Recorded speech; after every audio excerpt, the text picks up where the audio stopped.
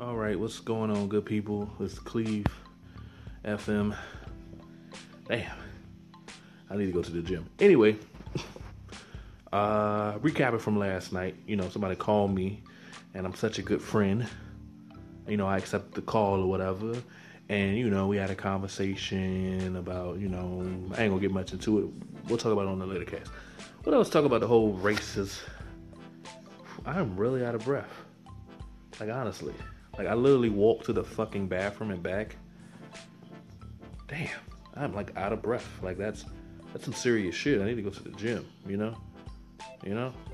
I would just accept my body weight, but the way the media is set up, fat men don't get accepted in the media. Only fat women do. So, you know what? I might get a lot of hate from that. I think that's why a lot of people think that I'm kind of conservative, but I'm not.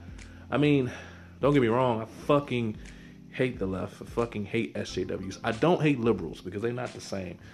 And I fucking hate conservatives. I hate both of them collectively, equally, honestly. But if I had to pick somebody in a gunfight, probably would be a conservative. You know what I'm saying? Because at least they'll be honest with their intentions. You know what I'm saying?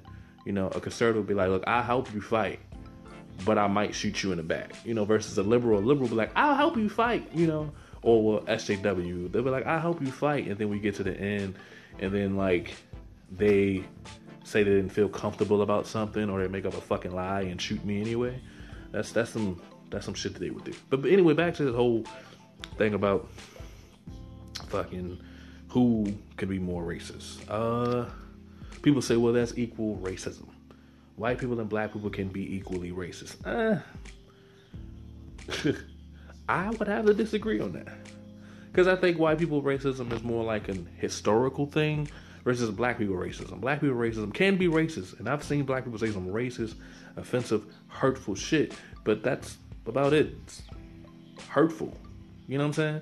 Like, it's not, it's like me calling a white guy and he say he smelled like a wet dog. That's kind of like a compliment versus, because like you guys could just take a shower and not smell like a wet dog anymore.